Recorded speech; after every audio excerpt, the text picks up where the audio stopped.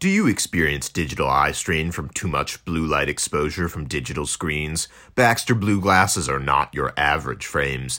These blue light lenses filter 80% of the highest energy blue light, eliminating 99% of glare. The past year, we have all been glued to our devices more than ever. Our exposure to digital light has soared, and our eyes and our sleep are suffering as a result. I can attest to the important role blue light glasses have played in my life, from keeping my eyes safe during work Zooms to allowing me to slowly morph into my girlfriend's fashion twin.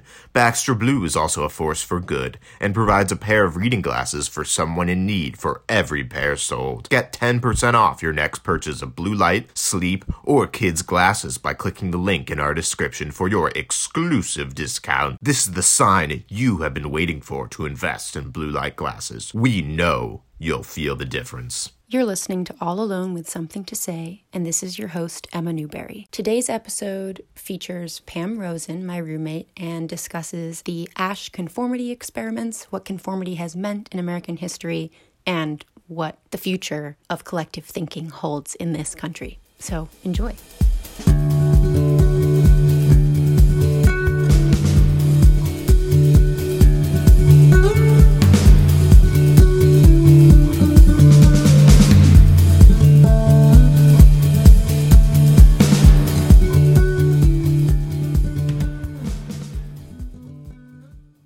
Welcome back, Pam. Thank you. Who originated the role of guest That's on me. this show.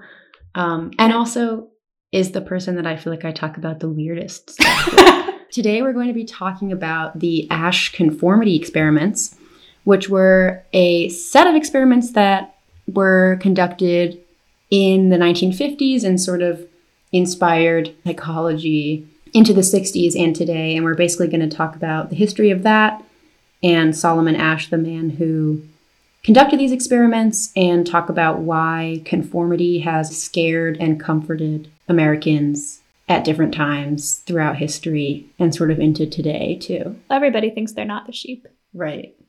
Solomon Asch was, do you want to tell this little Jewish nugget? Sure. I love Jewish nuggets.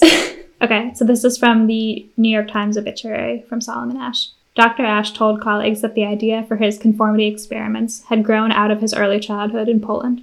As a boy of 7, he stayed up late for his first Passover night. He saw his grandmother pour an extra glass of wine and asked whom it was for.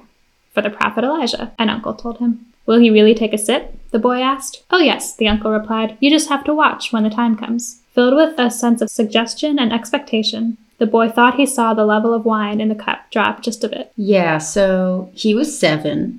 And also was living in Warsaw, which is like, what else is going on in Warsaw besides Bangers, that's what. Cup watching, until several years later. Luckily, he left before World War II. He was an immigrant to the United States, and he graduated from the City College of New York in 1928. He had a master's degree from Columbia, which he got in 1930, and then he got his PhD in psychology from Columbia in 1932. Originally, he wanted to be an anthropologist because he was a follower of Gestalt psychology, which is basically just the idea that it's not enough to interpret events. You have to be really careful not to interpret events outside of the larger context that they're operating in. And I think early anthropology and like thick description and all of those thinkers like Clifford Geertz felt like that's what they were doing. He decided to pursue psych anyway, and he was a professor at Brooklyn College in the late 1930s, early 1940s, which we all know was the beginning of a super fun time. Yeah.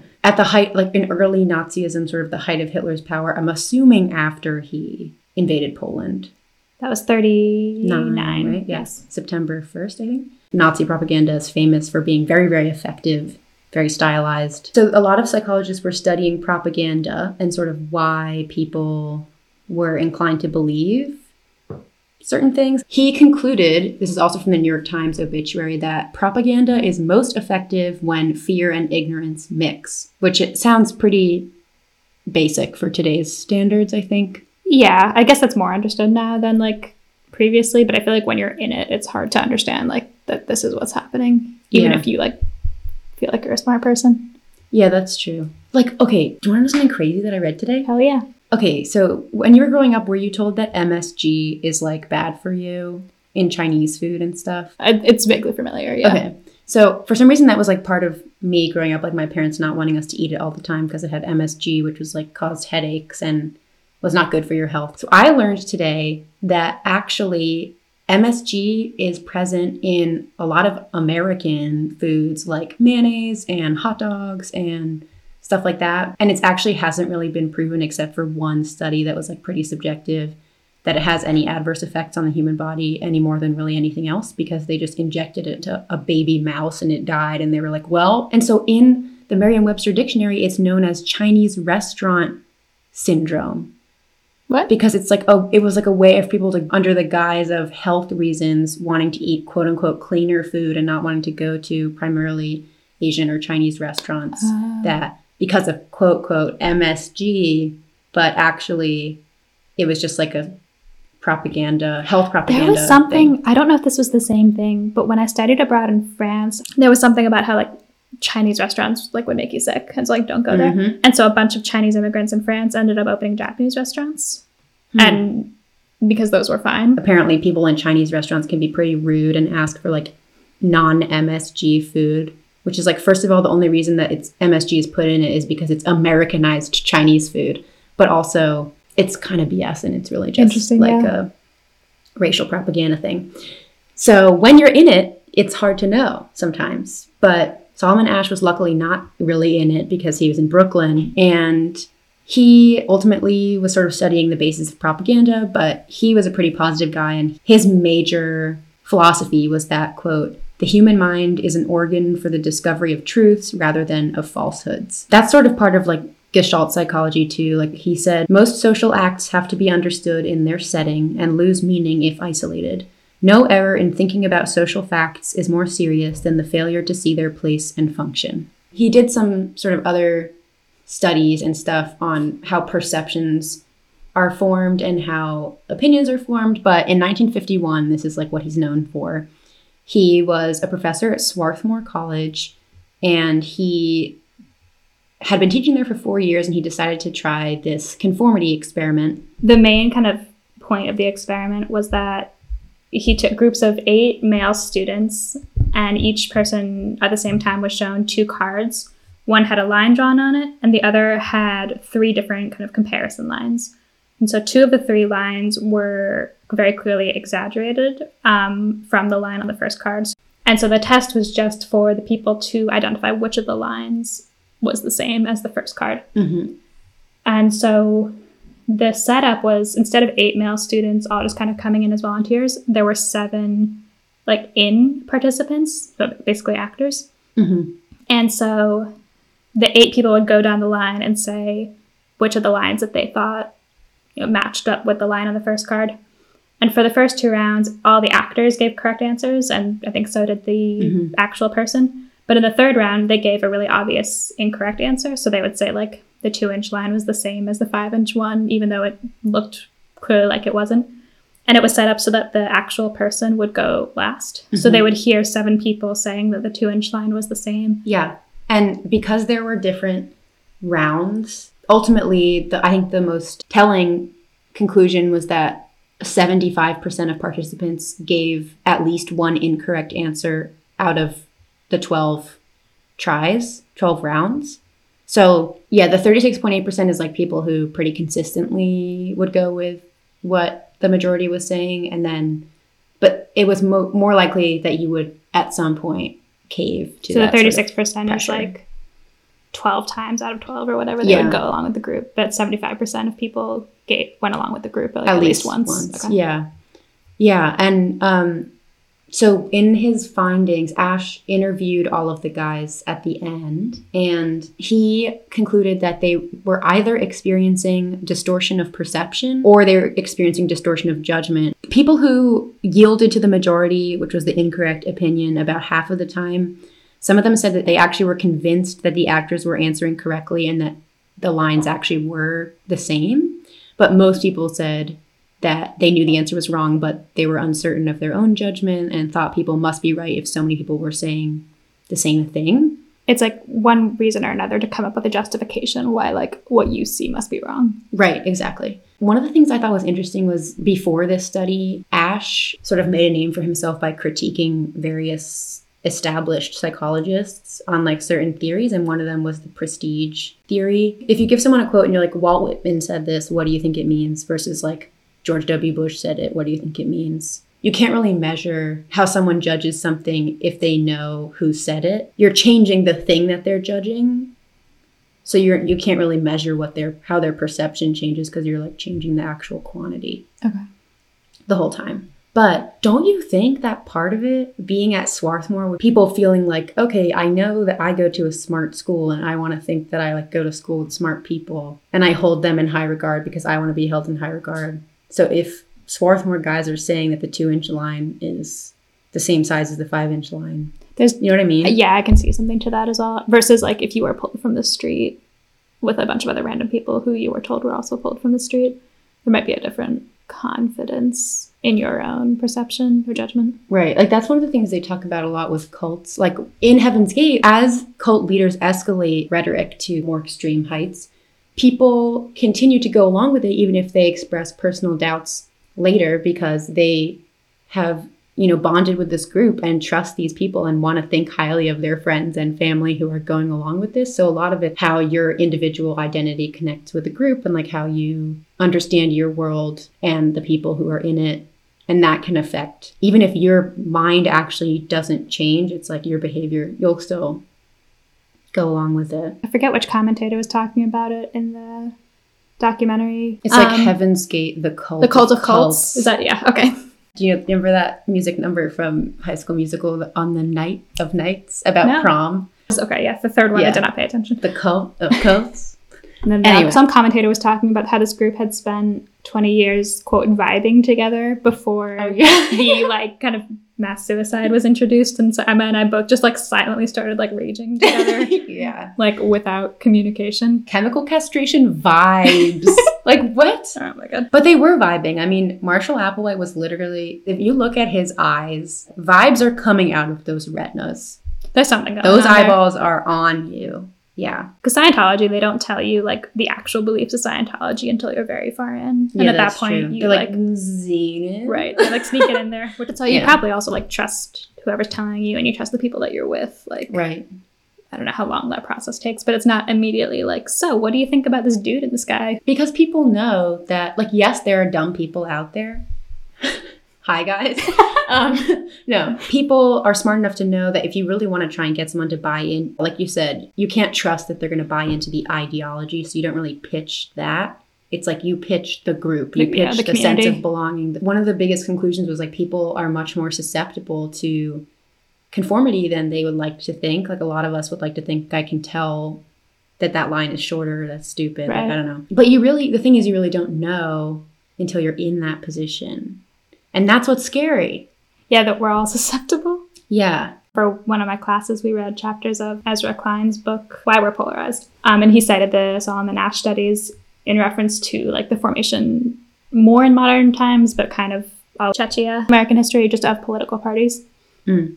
And how if you're fully invested in a party, you're likely to go along with what the party says, even if it might be against or like at odds with something you believe. The example he uses was the individual mandate of the Affordable Care Act, which originated in the lexicon, I guess, or discourse from like Republican sources several decades before, and then kind of in the ACA, so Obamacare, the Republicans were like adamantly against it, even though it had originated as a Republican idea. Mm-hmm. And so the idea that like for several decades, like I forget if it was pre or post Nixon, but just the shifting of parties in terms of beliefs can make it so that the entire institution is against an idea that they had, 30, 40 years ago.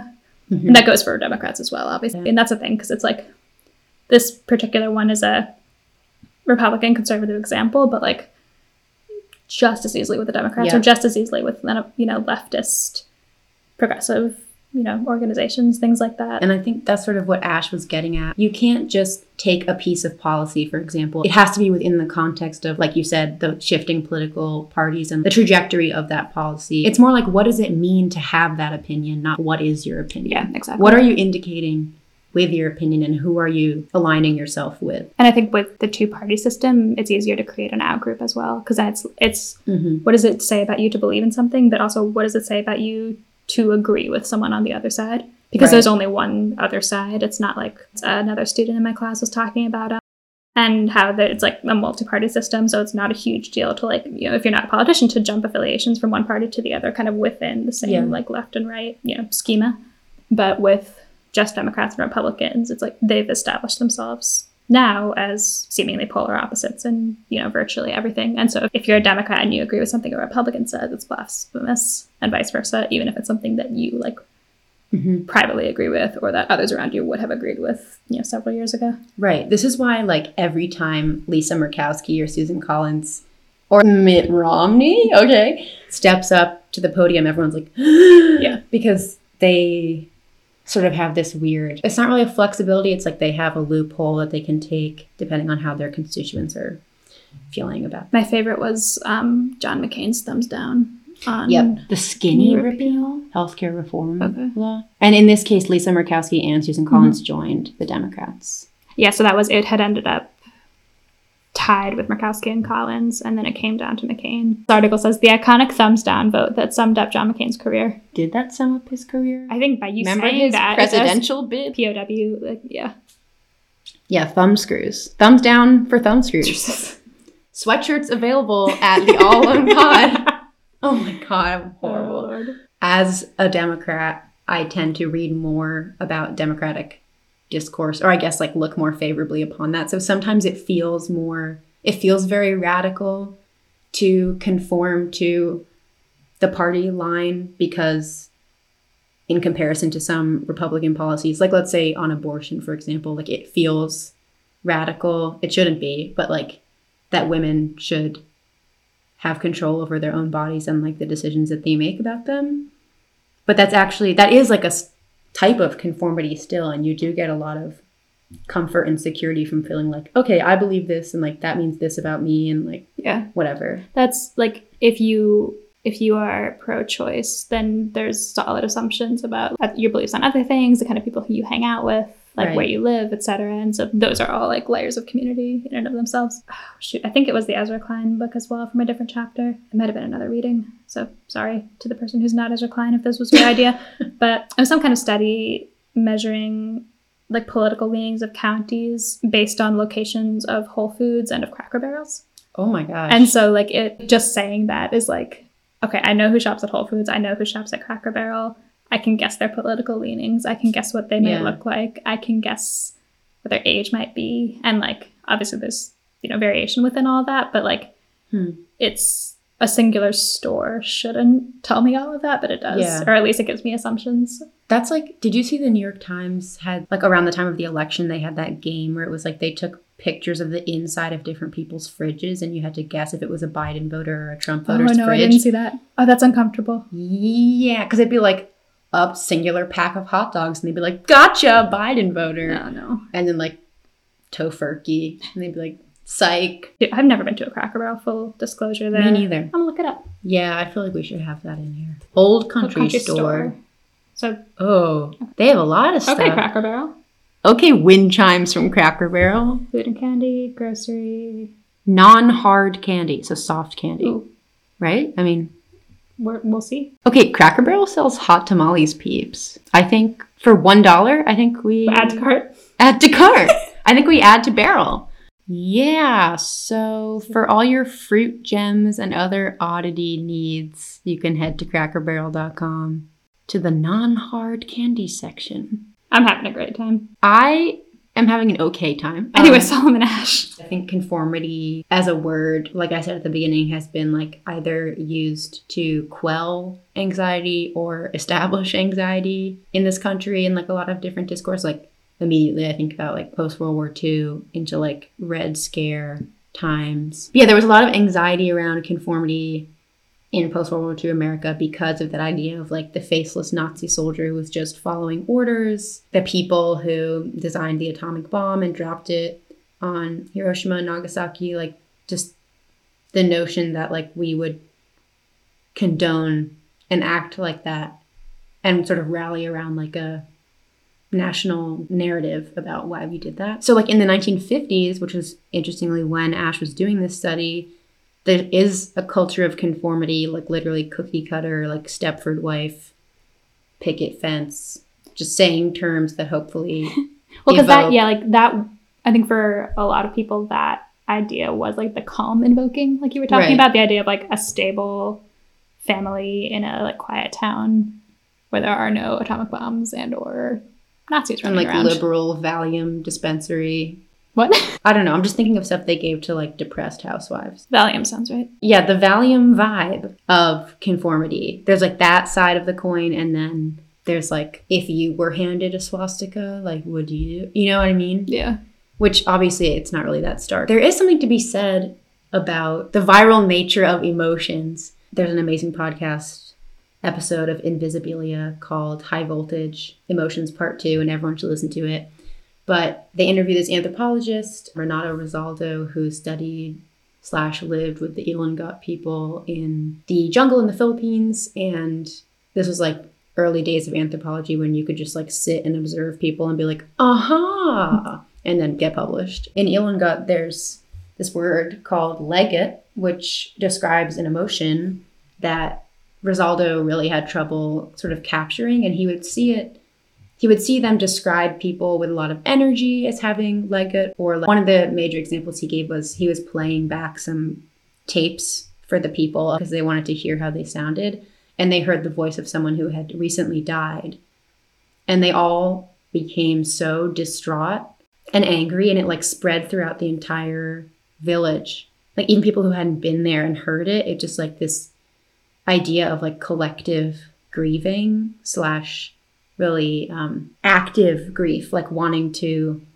break things, or like they used to be known for their head hunting in that particular tribe. So like that was sort of a collective emotional processing activity, in addition to being an important social marker for rites of passage, stuff like that. But the idea of leget, I think, has always really fascinated me, because it's just that it's not something you can experience alone. Like it has to be a group phenomenon of just like, he ultimately lands on the phrase high voltage going through your body. Like that's how it feels. Is part of it like the need to take some kind of action, even if that is just kind of outwardly expressing? Yeah, like one example he gave was he saw a younger guy running down the path, and he was able to chop down like a ton of trees that day as opposed to his normal amount.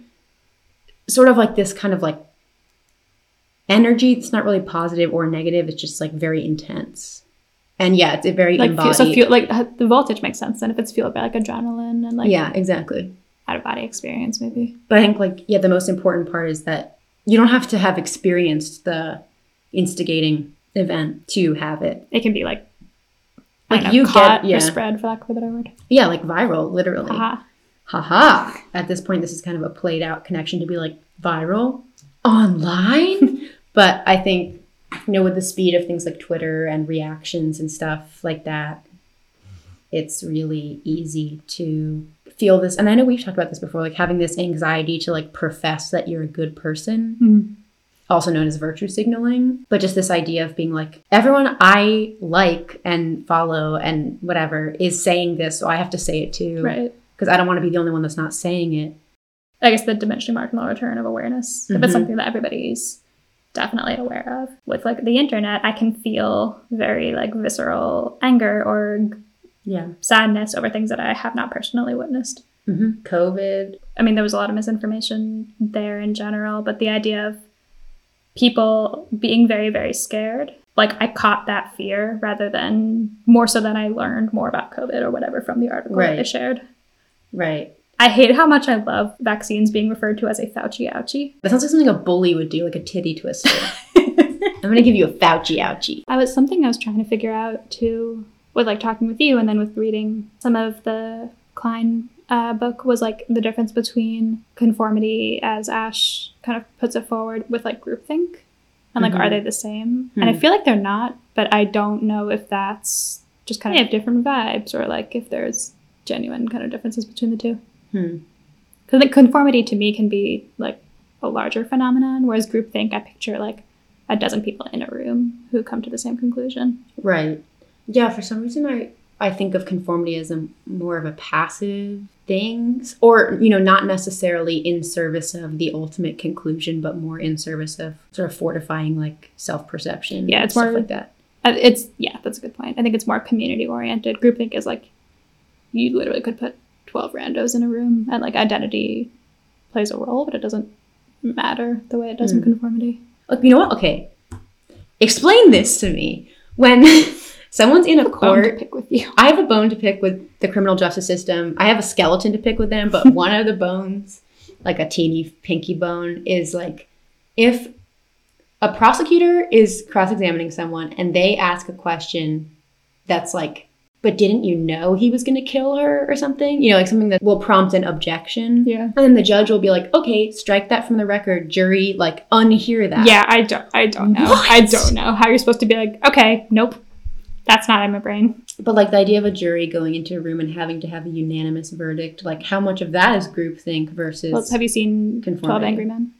I have not. Okay, it's that.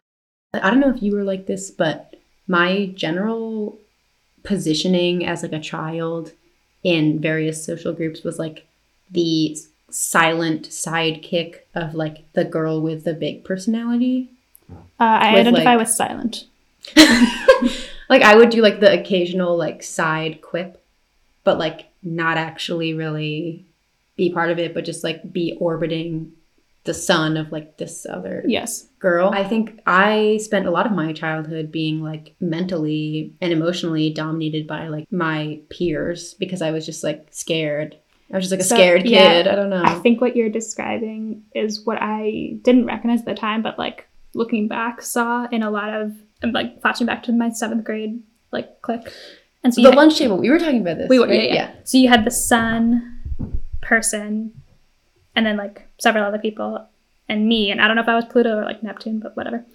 And so like the Mercury through Uranus people, I saw like, looking back now, I recognize that behavior of just like conforming to the sun Yep. idea. And so like for the Mercury person, it was maybe more in line with what they felt or would have said anyway, to varying degrees. I like this analogy. Thank you.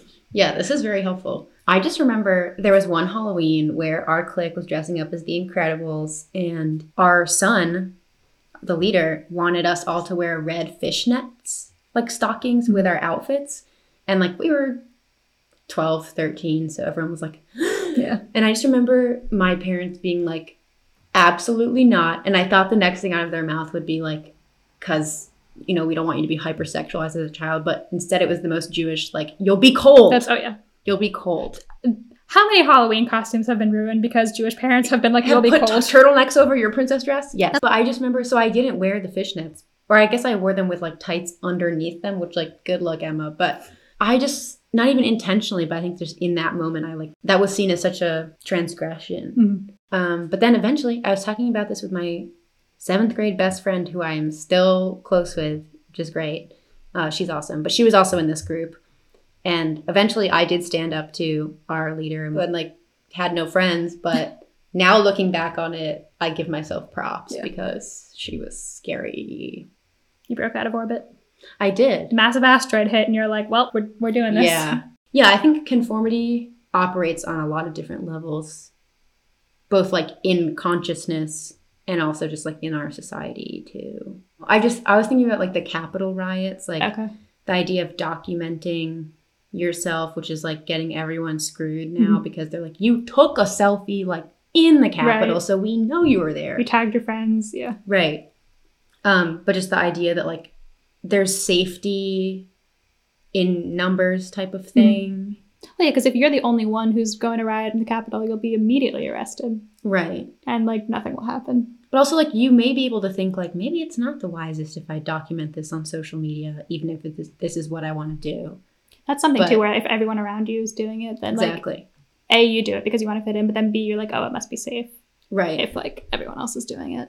But also there's all these like, like the people who are on QAnon or like incels. It's all still about wanting to be in the in group. It's just like, are you in with the outsiders and you identify as outsiders to like... I think every human is part of an in-group, even if it's not like the majority in the country or whatever it might be. But did you ever read Slavoj Žižek? No. He looks exactly how I thought he'd look. But he kind of looks like Ben.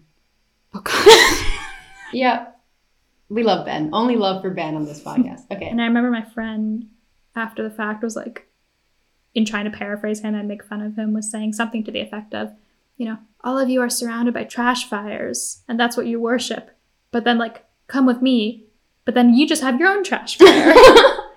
So, like, any idea or philosophy or, like, moral code or whatever in this metaphor was a trash fire. So, like, even if you're not following the main one, if you follow one, you have your own trash fire. Right. And so this, like, Žižek, it was, like, all ideas are stupid, something or other. I'm definitely not paraphrasing correctly, but, like, well, I don't know. We all have lots of feelings about it. I don't know. I don't want it to come off as, like, cynical, because I think you can genuinely believe in something and not just be doing it for your own, like, comfort and self, like, identification.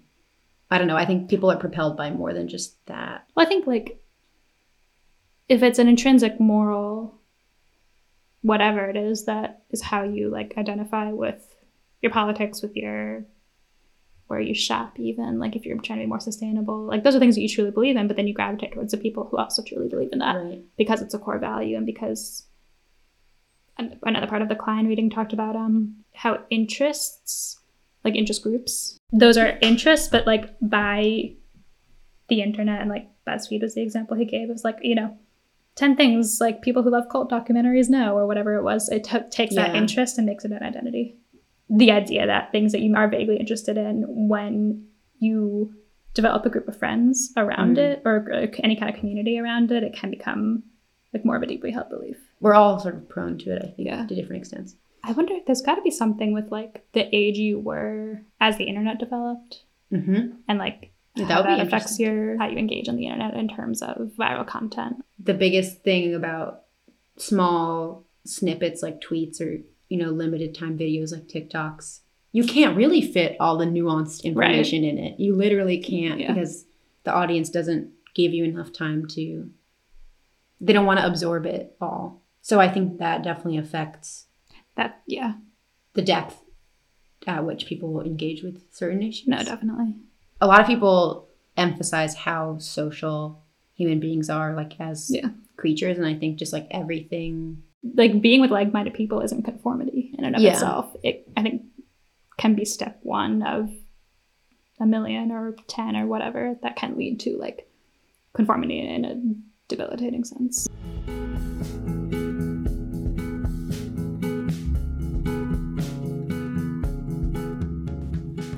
We hope you enjoyed this week's episode of All Alone with Something to Say. Special thanks, as always, to Kenny Noel for music and Dan Valu for the ads. Have you got something to say? If you do, you can find us on Instagram or Twitter at The All Alone Pod, or email us at theallalonepod@gmail.com.